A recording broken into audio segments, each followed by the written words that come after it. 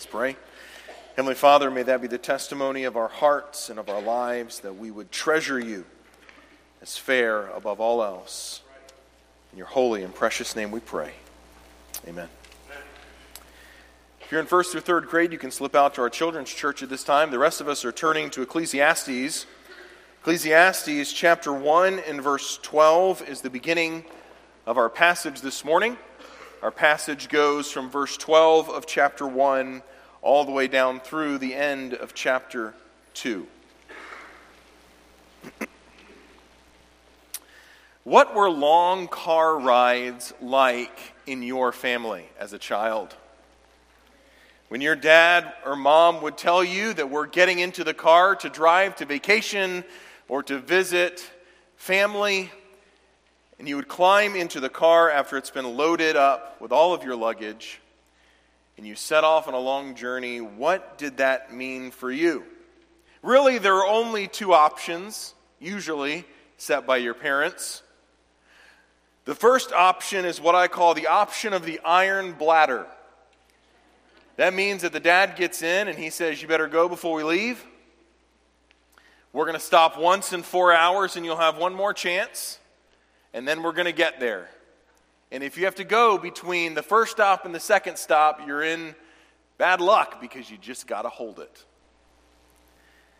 The other option is the fun dad. The dad who says, we're going to go on this journey, but along the way there are stops. And there's going to be a stop in about an hour and a half, and it's this great thing we've never seen before. We've seen signs for it. We're going to stop there. No, we're only going to stop for about an hour or so, but we're going to enjoy the way. And then there's a fun place we're going to stop for lunch.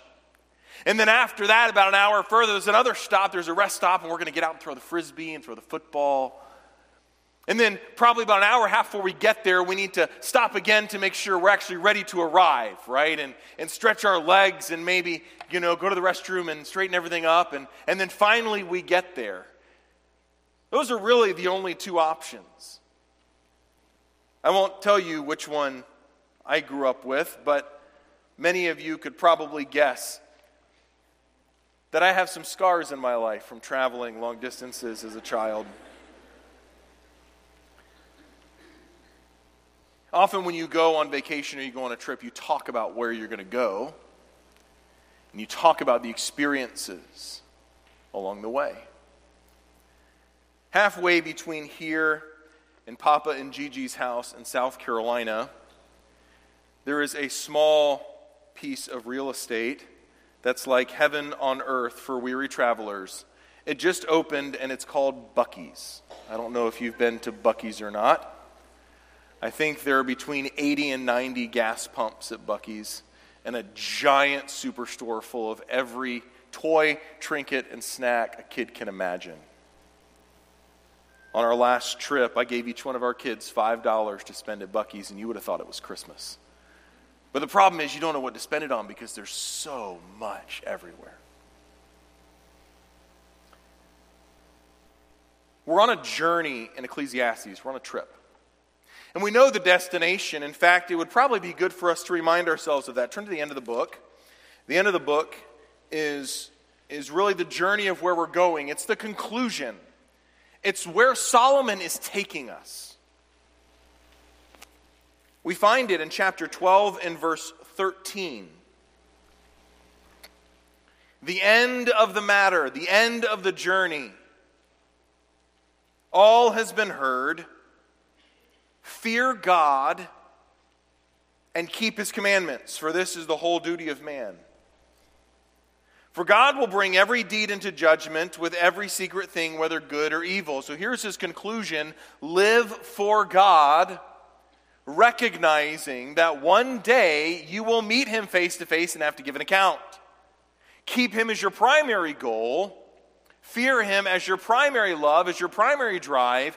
Keep his commandments as your primary actions. That's where we're going. But along the way, Solomon takes some stops. On this journey, he's stopping at different rest stops. He's stopping in different ways. And he's explaining to you, first of all, what he knows to be true. The beginning of chapter 1 was that. And then our passage today, he gives us 3 stops, pit stops along the way on this journey. These 3 stops are the stops of gaining wisdom or knowledge. His second stop is the gaining of pleasure. And his third stop is the gaining of the American dream, of hard work, the results that come from hard work. These are the 3 stops we're going to look at this morning. Solomon is no longer just sharing wisdom with you. He's sharing experience. He's saying, I've been there. I've seen the sights, and this is what it is. I've experienced the pain, and this is how painful it was. I've experienced the grief. I've experienced the pleasure, and I want to tell you what comes of that so that you won't make the same mistake.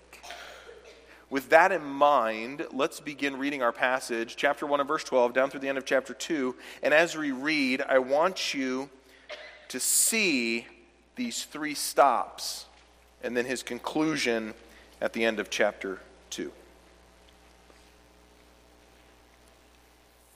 God says in Ecclesiastes chapter 1 and verse 12, I, the preacher, have been king over Israel and Jerusalem, and I've applied my heart and to seek and to search out by wisdom all that is done under heaven.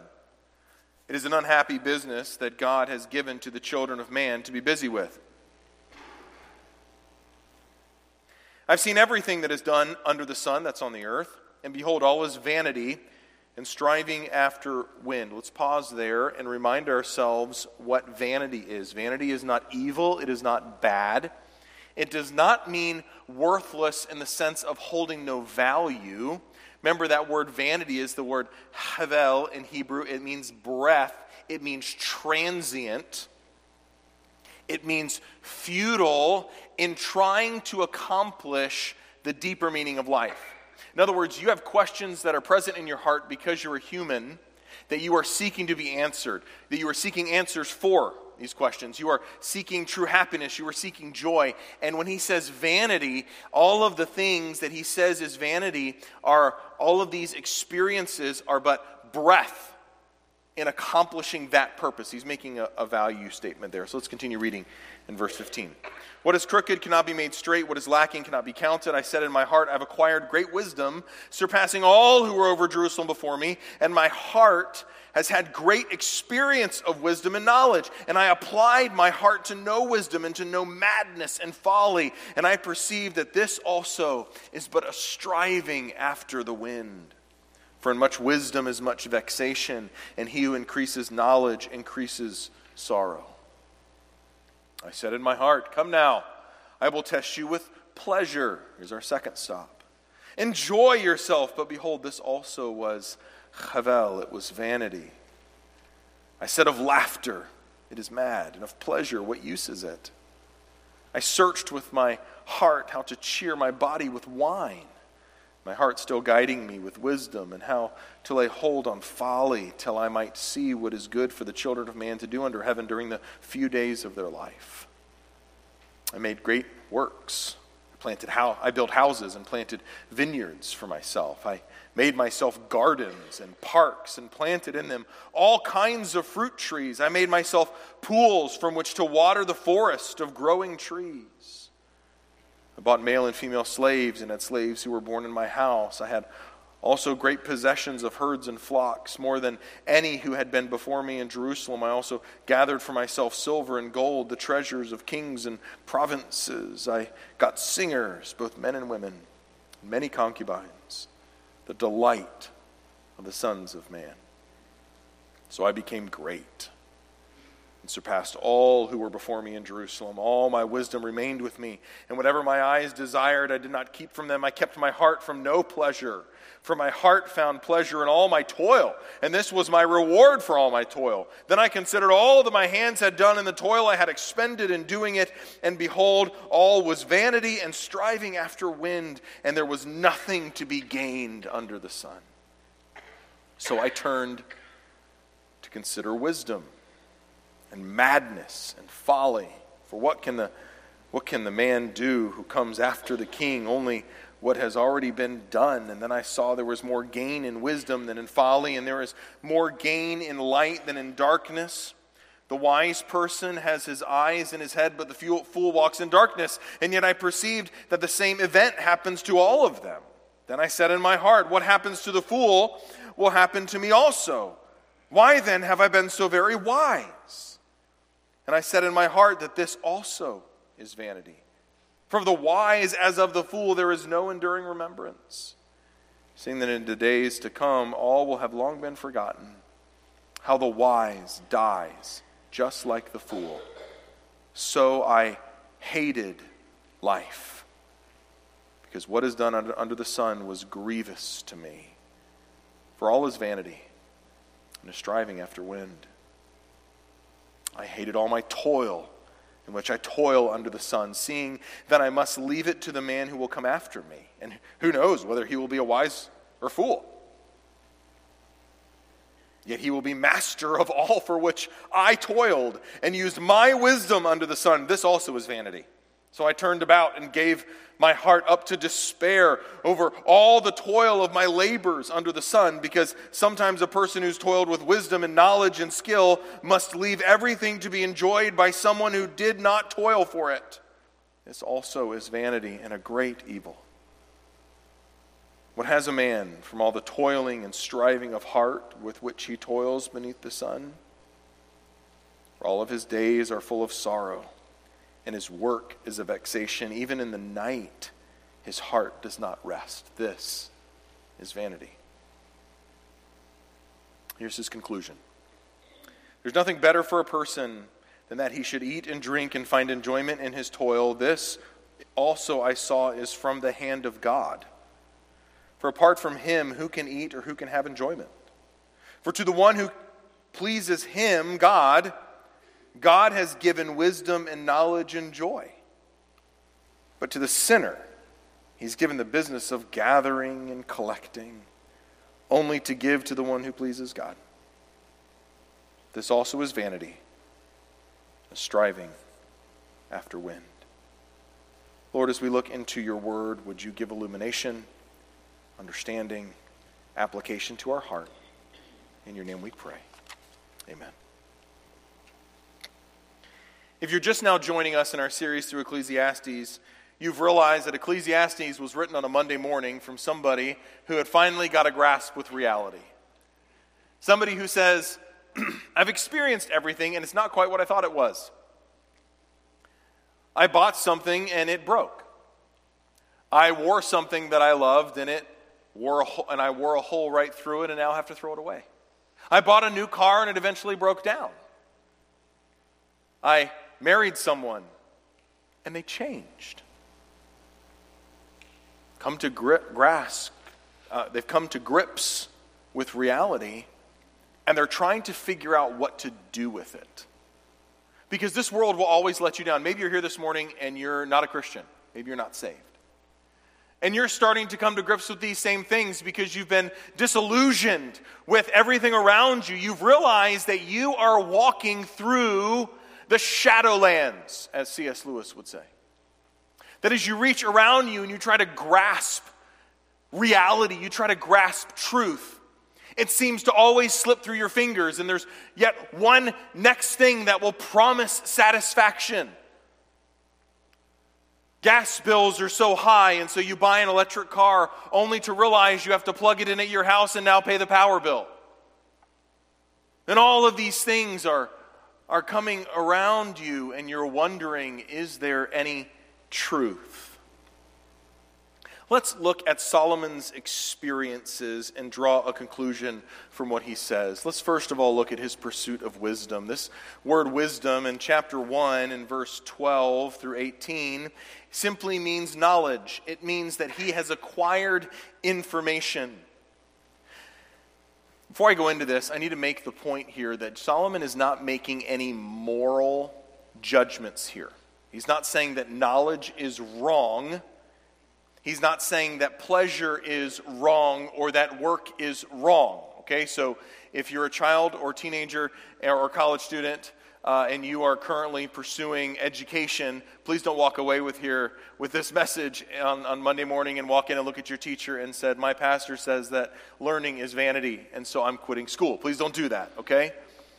Remember, he's making value statements in assessing whether or not your deepest longings can be met, whether or not you can find purpose in these things. So first he talks about this wisdom, this knowledge, this skill. Maybe rather than going to college, you have developed a craft with your hands. You have a skill. This also would apply to that. Or maybe you have developed shrewd business dealings. This is a word that could also talk about that. Just basically talking about skills that you've developed or knowledge that you've developed in your life. And he uses a phrase which is new to us in our journey through Ecclesiastes here in verse 14. If you want to look down with me, he says, all is vanity. And then there's a phrase that says, all is striving after wind.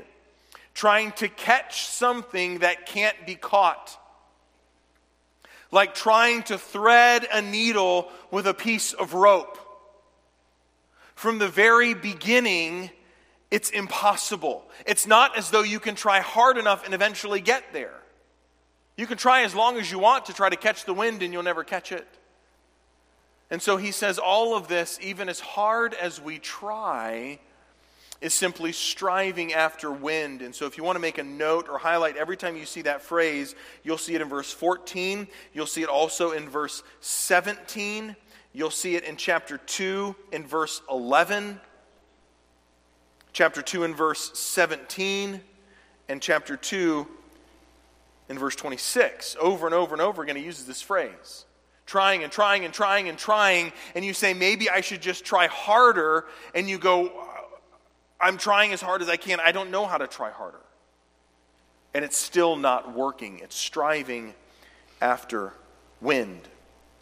And so in his pursuit of knowledge, he's recognized that in the mindset of this time period, to be called the wisest and smartest person was to be held in the highest of all positions. This is the most The highest level you can reach is to be called a wise person or a person with knowledge. And so he's straining to accomplish this. And after devoting his life to this pursuit, he realizes that the end of this is havel. It's vanity. And so he tries in verse 17 not only to accomplish or try to get wisdom and knowledge, but also madness and folly. And here he actually does make a moral statement because he's saying that I've tried the immoral, foolish things of this world. You could say I've tried partying in an immoral way. And even that didn't satisfy what I wanted. I tried sitting in the classroom, and then I tried partying on Friday night, and they both were vanity. They both did not answer the questions of my heart. It's interesting that in this first section, Solomon makes two proverbial statements. Look with me at the first one in verse 15. These are really interesting because he's making these proverbs statements of general truth. He says in verse 15, what is crooked cannot be made straight, and what is lacking cannot be counted. And what he's saying is that something that is broken to this degree cannot be fixed. You know, when you're a child, you think daddy can fix anything or mommy can fix anything. And so the toy breaks and they bring it and say, Dad, can you fix this? And sometimes you can. Sometimes it's as easy as snapping the piece back in where it needs to go and they think you're a genius, right? And other times, even with duct tape and super glue, there is no hope because it's broken beyond repair. And what this proverb in verse 15 means is that this world is crooked beyond straightening. It is broken beyond repair. By nature of what it is, it has a fault in it.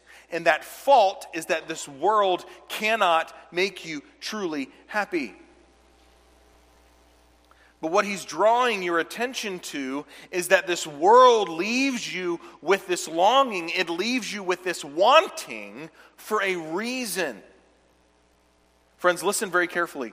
God loves you too much for you to be satisfied with shadows. God loves you too much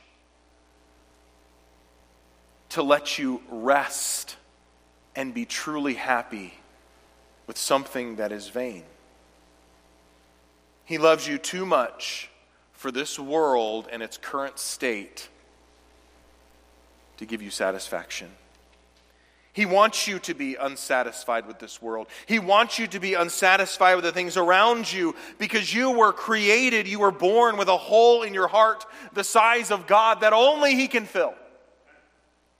And inside of this world, when you find yourself feeling like you're on a hamster wheel and you think, I expected so much more and I didn't get it, God says, exactly.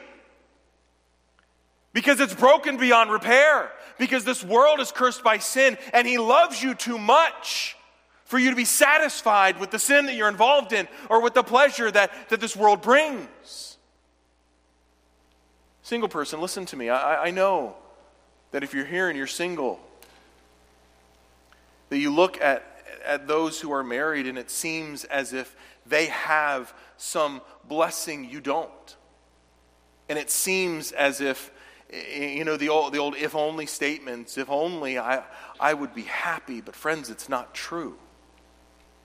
That if marriage made everyone happy, there would be no such thing as divorce.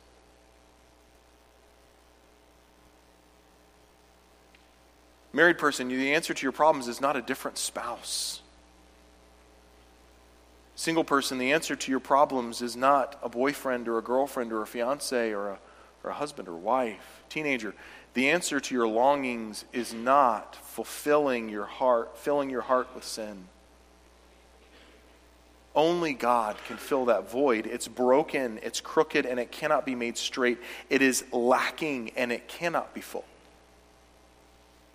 The second proverb that he gives us is in verse 18, if you want to look there with me. For in much wisdom is much vexation. He who increases knowledge increases sorrow. I once talked to a nurse who was struggling with a physical ailment in which it would need medical attention, and there was much anxiety, and I didn't understand it. And I asked this person, why are you worried about this? And the answer was, because I know too much. I know what all it could be. I know all the bad things that could happen. And so with much knowledge, there's much vexation. How often have you looked at a young child and thought, oh, the blessings of innocence? That a young child could be facing down a charging grizzly bear, but they're safe as long as they're behind their mom or their dad. Everything's going to be fine. Sure, dad can beat that sucker, And you're like, ain't no chance. But for them, they don't know any better. And what Solomon is saying is, as I've increased my knowledge, so I've increased this torture of my soul. As I've increased this wisdom, so I've increased my sorrow. Because the answer to your problems is not more knowledge. Now, is more knowledge wrong? No. I've been pursuing degrees for 13 years. Right? Seminary degrees and different things. And it would be terrible to stand up and say, hey, good job. It's worthless. Right? No, that's not the point. The point is that if you are looking for that satisfaction in that knowledge, you will be left short. I mean, how many of us thought we're going to conquer the world after we graduated high school, only to find out that we were a freshman again? And then thought, if only I could be a college graduate, to find out you're at the bottom of the totem pole at work. And it goes on and on and on and on and on. That only more knowledge increases sorrow. Because I'll let you in on a little hint. The more that you know, the more you find out you don't know.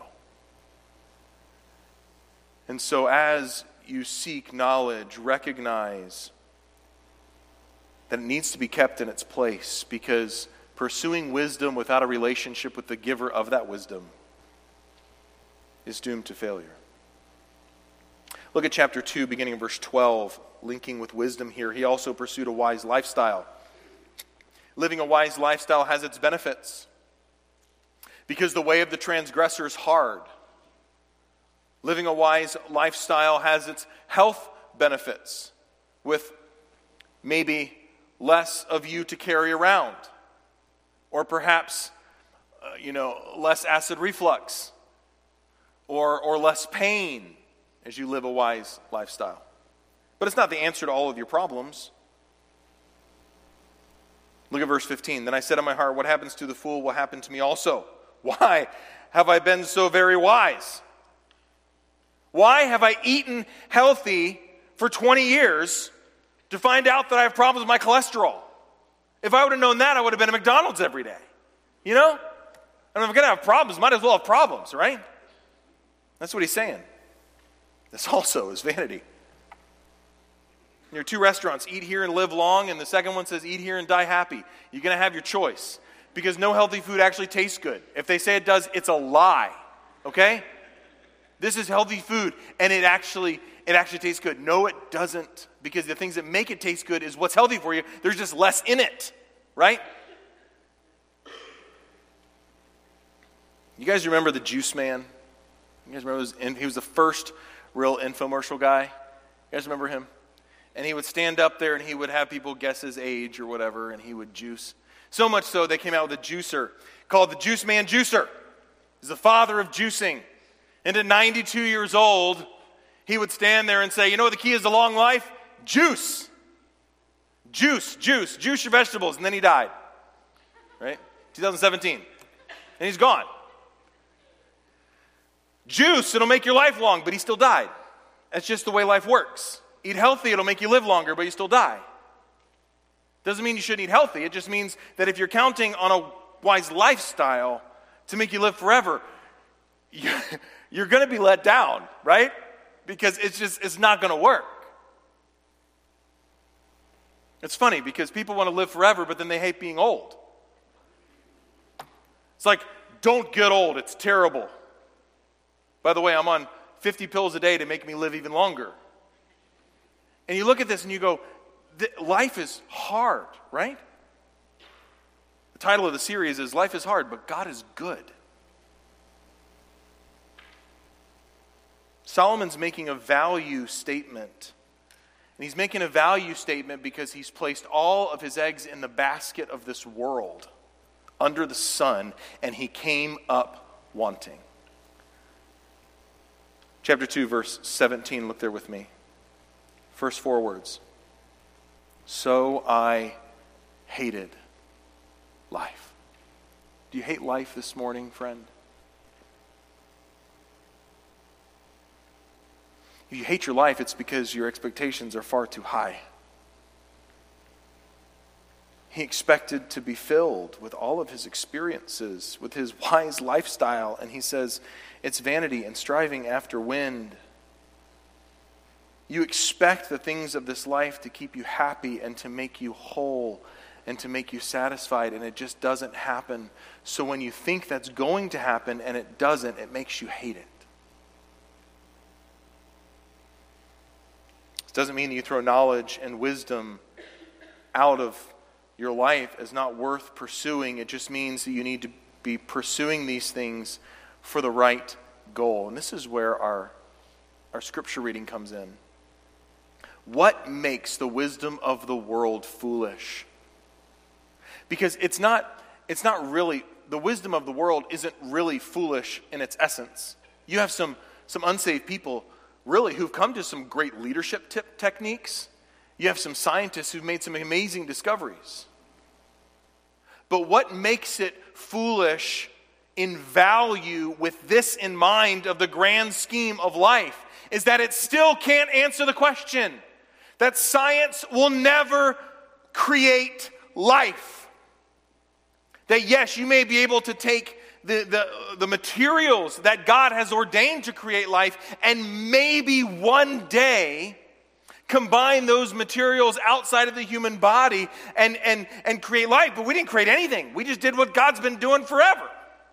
And that is use His means for life to come into existence. Man has never created anything. We've discovered everything. That's what science is discovering what's already happening. And you look at that and you have scientists who dedicate their life to try to answer this question, and they come up, as I read an atheist this week who said the best that I can come up with after a life of study is to live as though life has meaning. And friends, if that's the best you got after a lifetime of study, how depressing. Of course you would hate life. But 1 Corinthians chapter 1 says God chooses what is foolish to shame the wise. That the cross of Christ can give purpose and value in your life to you may seem utterly foolish. If you're here and you're not a Christian, and you hear us saying things like Jesus provides satisfaction, there's something in your heart that wants to reject that as foolish. And even as Christians, sometimes we don't really believe it because we live otherwise, don't we? And yet when you come to God and you embrace the wisdom of God, which in 1 Corinthians chapter 1 says Jesus is the wisdom of God, and you embrace him, you find reality. The wisest pursuit of your life needs to be your relationship with God. It begins in the moment of salvation. By turning from your sin, turning from everything in this world as seeking to provide happiness and clinging to Christ. That's what faith is. It's laying hold of who Jesus is and say, Jesus, you're my only hope. You're the only way. You're the only truth. You're the only life. It's you or nothing. It's all, my eggs are all in the basket of Christ. It's God. And I embrace him as my king, turning from my sin. And in that you find forgiveness and satisfaction. Let's look at the pursuit of pleasure. Chapter 2 and verse 1. In your ESV, you may see a heading there, the vanity of self-indulgence. I said in my heart, come now, I will test you with pleasure. What pleasures did Solomon fill his heart with? Verse 3, alcohol. Again, not making a statement about the morality of alcohol. He's recognizing that alcohol promises something that it cannot give. It promises relief only to make problems worse. Alcohol doesn't fix anything. It makes everything worse. Success. Verses 4 through 6. Look at everything that Solomon accomplished. You can still go to the West Bank today and see the aqueducts and the pools that Solomon built 3,000 years ago. Look at everything he built. As a side note here, you can see Solomon trying to recreate the Garden of Eden. And that may be something you can meditate on later as you read through what Solomon did. As he's trying to recreate something. God, maybe I can build something that will be good enough to make me happy. Possessions, verses 7 and 8 of chapter 2. He had everything his heart desired, servants, great possessions, more than anyone who had been before him. Friend, how much is enough to make you happy? How much money would you have to make in order for you to be happy? And yet one day, in your previous life, you thought the money you were making now would satisfy you. But what you didn't realize is that nothing is ever enough. Like it's never enough. Kids, listen. How many of you received in the past week or so, if you're a kid here, I want you to listen carefully. How many of you received some sort of magazine from Amazon or Walmart with the Christmas magazine? You know what I'm talking about? You know, yep, some of you guys did. We got one, we threw it away before the kids got it. Because it's dangerous. Notice a couple things about the magazine. Number one, all the kids are smiling. That's a lie. Number two, there are no prices. You ever notice that? I did. Number three, it promises that if you get that toy, you'll be happy, but you won't. When you see that toy at the top of every page, you need to get your pen with your parents' permission. And on the top of every page, you need to write lies. Lies. Deception. It's not going to make you happy. How do I know that? Because the same thing happened last year, kids. You got presents last year. And now you've probably either broken them or given them to someone else because they're Havel. Sexuality, verse 8. Many wives, many concubines. He sums up his sexual pursuits in the last phrase of verse 8. Any delight of the sons of man. Any sexual pursuit that you can imagine, Solomon participated in. And he walks away and says, it's empty. Friends, our world today worships sexuality, promising that if you could just get a hold of this, you'll be happy, you'll be fulfilled.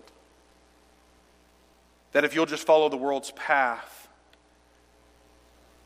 that you'll finally have all of your deepest longings satisfied, but it only leads to destruction. Productivity, verses 9 through 11, for all of you who love your to-do lists. He says, when I considered all my hands had done, everything that I accomplished, every pleasure I pursued, all is Hebel. It's all a breath. Because all of these pursuits still left his soul wanting. Because anything you pursue in this life other than Christ will leave you wanting. You know, unsaved philosophers recognize this. You can look this up later if you want. It's called the hedonistic paradox, or the paradox of hedonism. They're said both ways. And an unsaved philosopher that I read this week would tell you that if you pursue pleasure, it will always elude you. That if you pursue happiness, you'll never find it. It's called the hedonistic paradox, and so their conclusion is that you need to pursue the object that makes you happy. But now they still have a problem, is that the objects of this world are fleeting. They're temporary. So there was a great philosopher in the 20th century, Mick Jagger. And as the Rolling Stones would say, I can't get no satisfaction. Even though I try.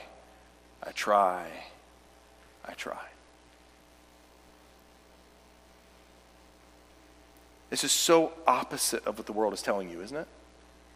It's like music has it right. How many country songs are all about losing everything? I tried, but then my dog died. You know? The music scene gets it, but it seems like everybody loves the music. It's like, oh, I love that song. And then they go and then they just do the exact same thing. Stuck in this cycle, because if you're a Christian, you're choosing to live a life glorifying to God, which means you're going to be standing against the culture. The world says, have it your way. Scripture says, deny yourself and follow Christ. The world says, be true to yourself. Scripture says, no. Your heart is deceitful and desperately wicked above all things. Who can know it? Don't be true to yourself. Be true to God. The world says, look for a life of ease, comfort, and pleasure. The Bible says, take up your cross daily. Follow him. That means that we, in essence, are countercultural. What we do, what we want, what we say, everything about us, rather than being driven by a pursuit of self, be driven by a pursuit of God.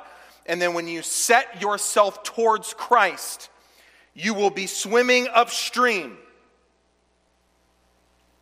I used to guide whitewater rafting in my previous ministry down in North Carolina, and we would go down the river, and then sometimes we'd have to get to the side of the river, and we'd be going really easy, nobody's paddling, and you spin that raft around, you say paddle, and everybody's straining just to stay put in the river. And that's what happens when you get saved, is that raft that's going downstream turns around, and all of a sudden you go, whoa, I am standing against the culture.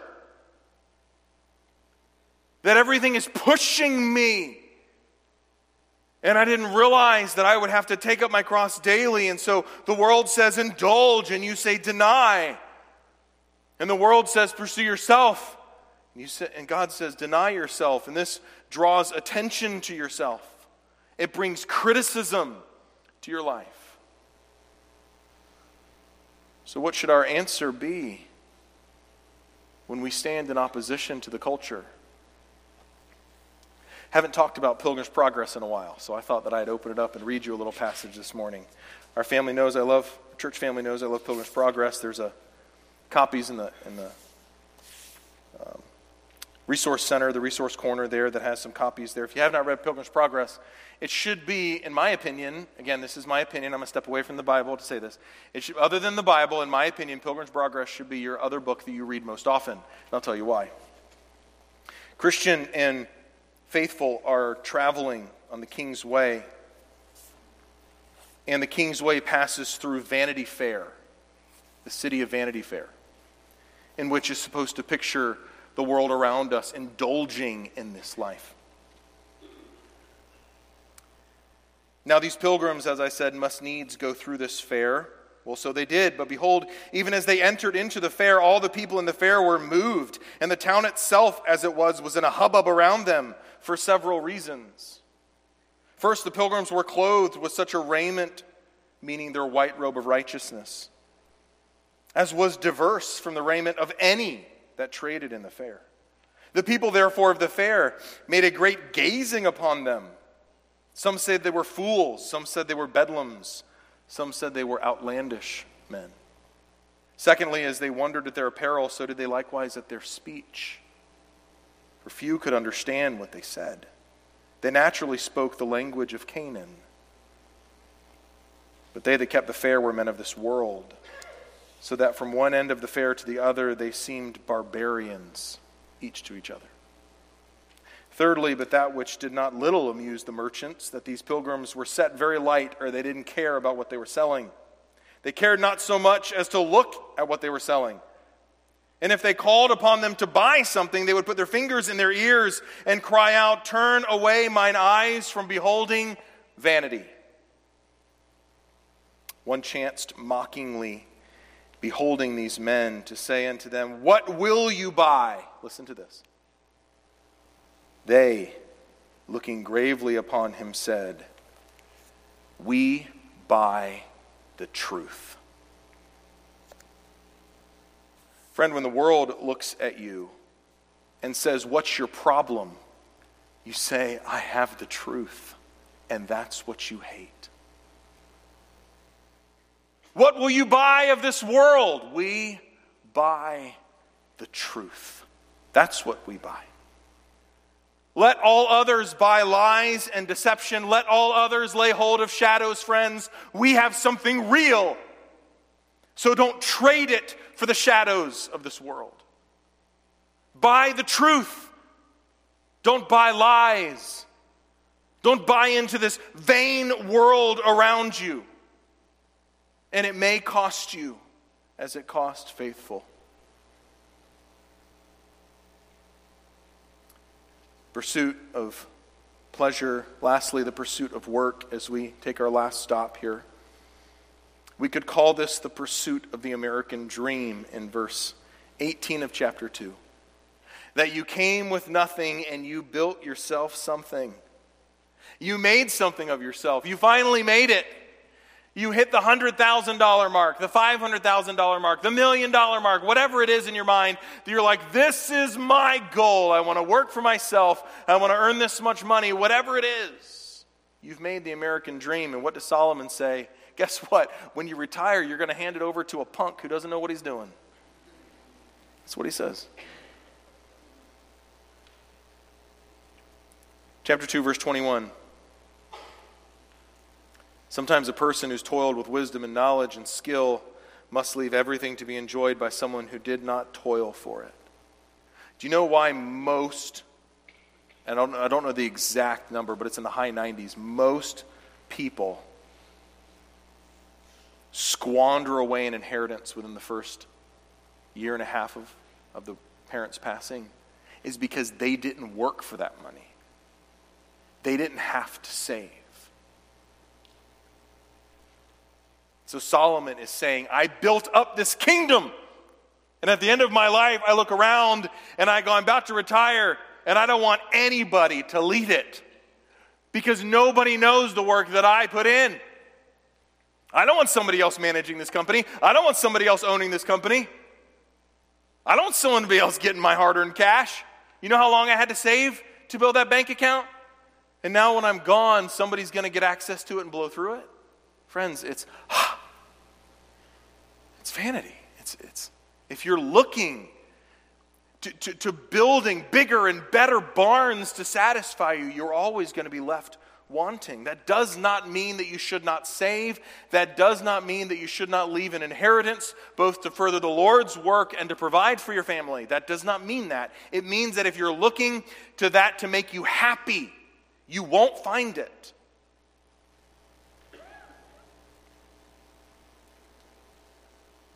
You're not the owner of your business. You're a steward to be faithful until God gives you the opportunity to not be the steward anymore. My dad, growing up, was a pastor, and he's now since retired from the pastorate. And he's working with an interim pastor group and is actually serving as an interim pastor now in South Carolina. But my dad would always say every pastor is an interim pastor. Every pastor. Because one day, friends, and I have no plans of leaving, and I would love to die in this pulpit. Don't have any plans to do that. But it'd be great to preach here for 50 or 60 years and be right in the middle of a point and just go right to heaven. It'd be very traumatic for all of you, but at that point I won't care, okay? Be awesome. My dad would always say every pastor is an interim pastor. And he would say that often to remind himself that when it's time to let go, you let go.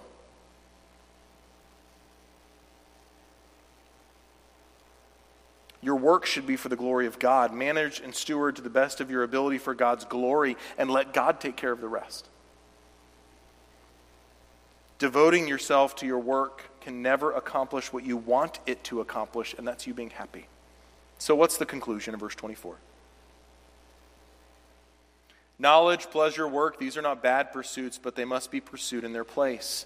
They will never fill you or give you greater purpose. Good pursuits are just that, but good pursuits make terrible gods. Your spouse, no matter how wonderful they are, makes a terrible god. Your work makes a terrible god. Your children make terrible gods. And so what is his conclusion? Verses 24 through 26. Let's read it again, and then I'll give you his three-part conclusion. Verse 24, there's nothing better for a person than he should eat, drink, and find enjoyment in his toil. This also I saw is from the hand of God. For apart from him, who can eat or who can have enjoyment? For to the one who pleases him, God has given wisdom and knowledge and joy, but to the sinner he's given the business of gathering and collecting, only to give to the one who pleases God. This also is vanity and striving after wind. Number one, recognize that life is a breath. Period. Recognizing, I'm going to give you two statements. Number one, recognize that life is a breath. Recognizing that life is a breath actually gives you the opportunity to enjoy it. Because it's here and it's gone. But while it's here, I can enjoy it knowing that it's going to be gone. Recognize that this life will never fulfill you as long as you are seeking to find contentment on this earth. Only a thriving relationship with God will find satisfaction. You know, sunrises. Do you guys see the sunrise this morning? Anybody see that? It's beautiful. If not, you need to wake up earlier and go outside. It's amazing. But they only last for like 10 minutes, right? And God, in his infinite wisdom, chose the colors of orange and purple, which just happened to also be the colors of Clemson University, to paint the sunrise. You know? And this morning, God, with his beautiful, masterful hand, painted, I took a picture of it, painted an incredible sunrise. And so what do? You walk outside and you glory in it. God, thank you for this sunrise. And I'm not going to go back out at 1 o'clock and say, where is the sunrise? Because it's gone. But in the moment, God has given you a slice of enjoyment. So you say, God, thank you. That sunrise reminds me of how beautiful you are. And God, this is what I did this morning, and I kind of teared up a little bit because I'm super emotional. And I was just in the middle of this, and I walked outside and I thought, God, if you can make a beautiful of a sunrise when this world is cursed, can you imagine how beautiful the sunrises will be in the new heavens and the new earth? God, I long for that day. Thank you for these brief moments of joy as they remind me of how wonderful you are, and then they're gone. Friend, accept that life has limitations. Accept that you are human. Don't pretend to be God. You have limitations. Accept that and use that as a token of worship.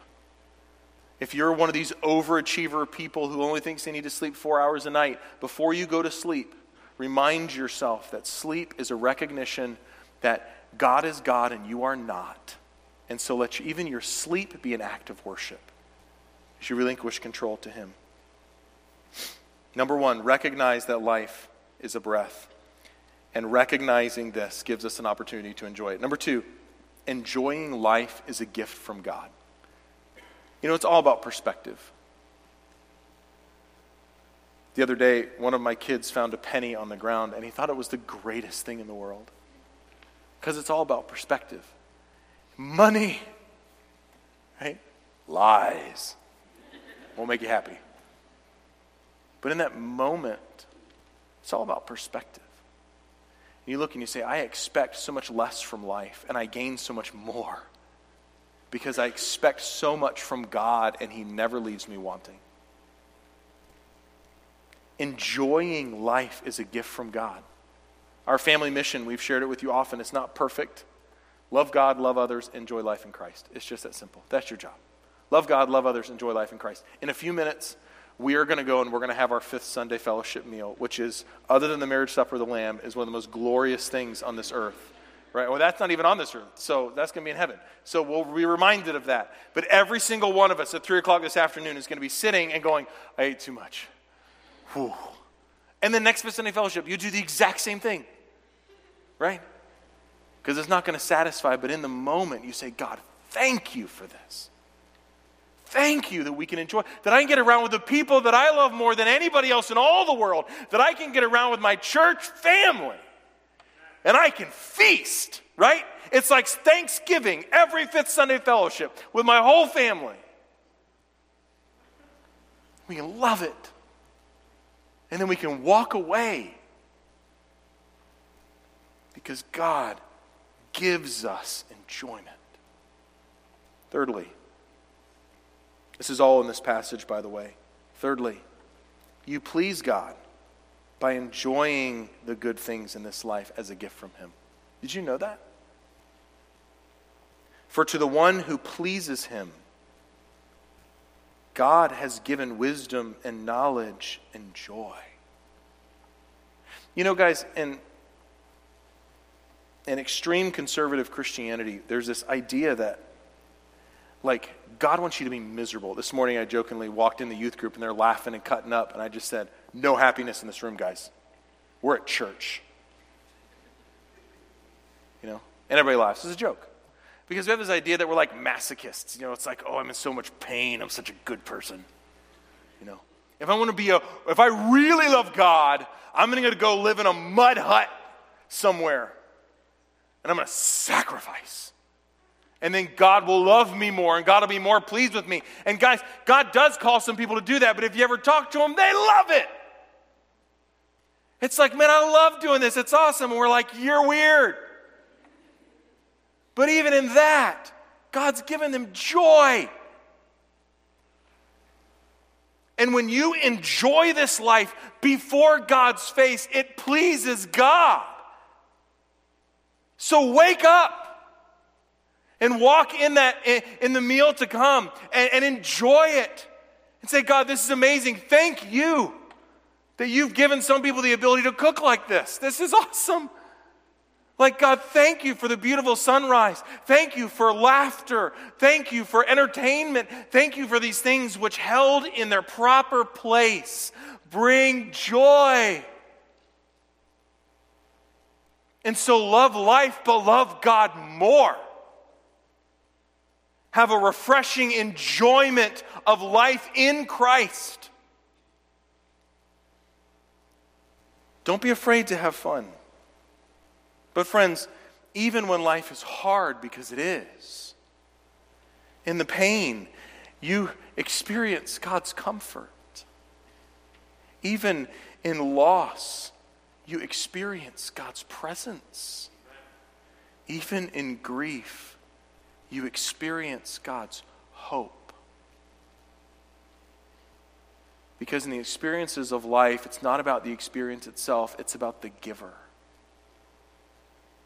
So Solomon is calling for a perspective change. That when the world sells you lies, you look them in the face and you say, no thanks, I buy truth. May God give us the grace to live in that way. Lord, we thank you so much for this book of Ecclesiastes that is so earthy. It's real. It's exactly where we live every day. It's written 3,000 years ago under the inspiration of the Spirit, but it could have been written yesterday. It's so relevant for us. And may you give us the grace to love you. Be thankful for the only thing that lasts. But that we would enjoy the futility of this life because it reminds us that our hope is found in you, that our expectations would not be held up in bigger and better things, but yet would rest on your character.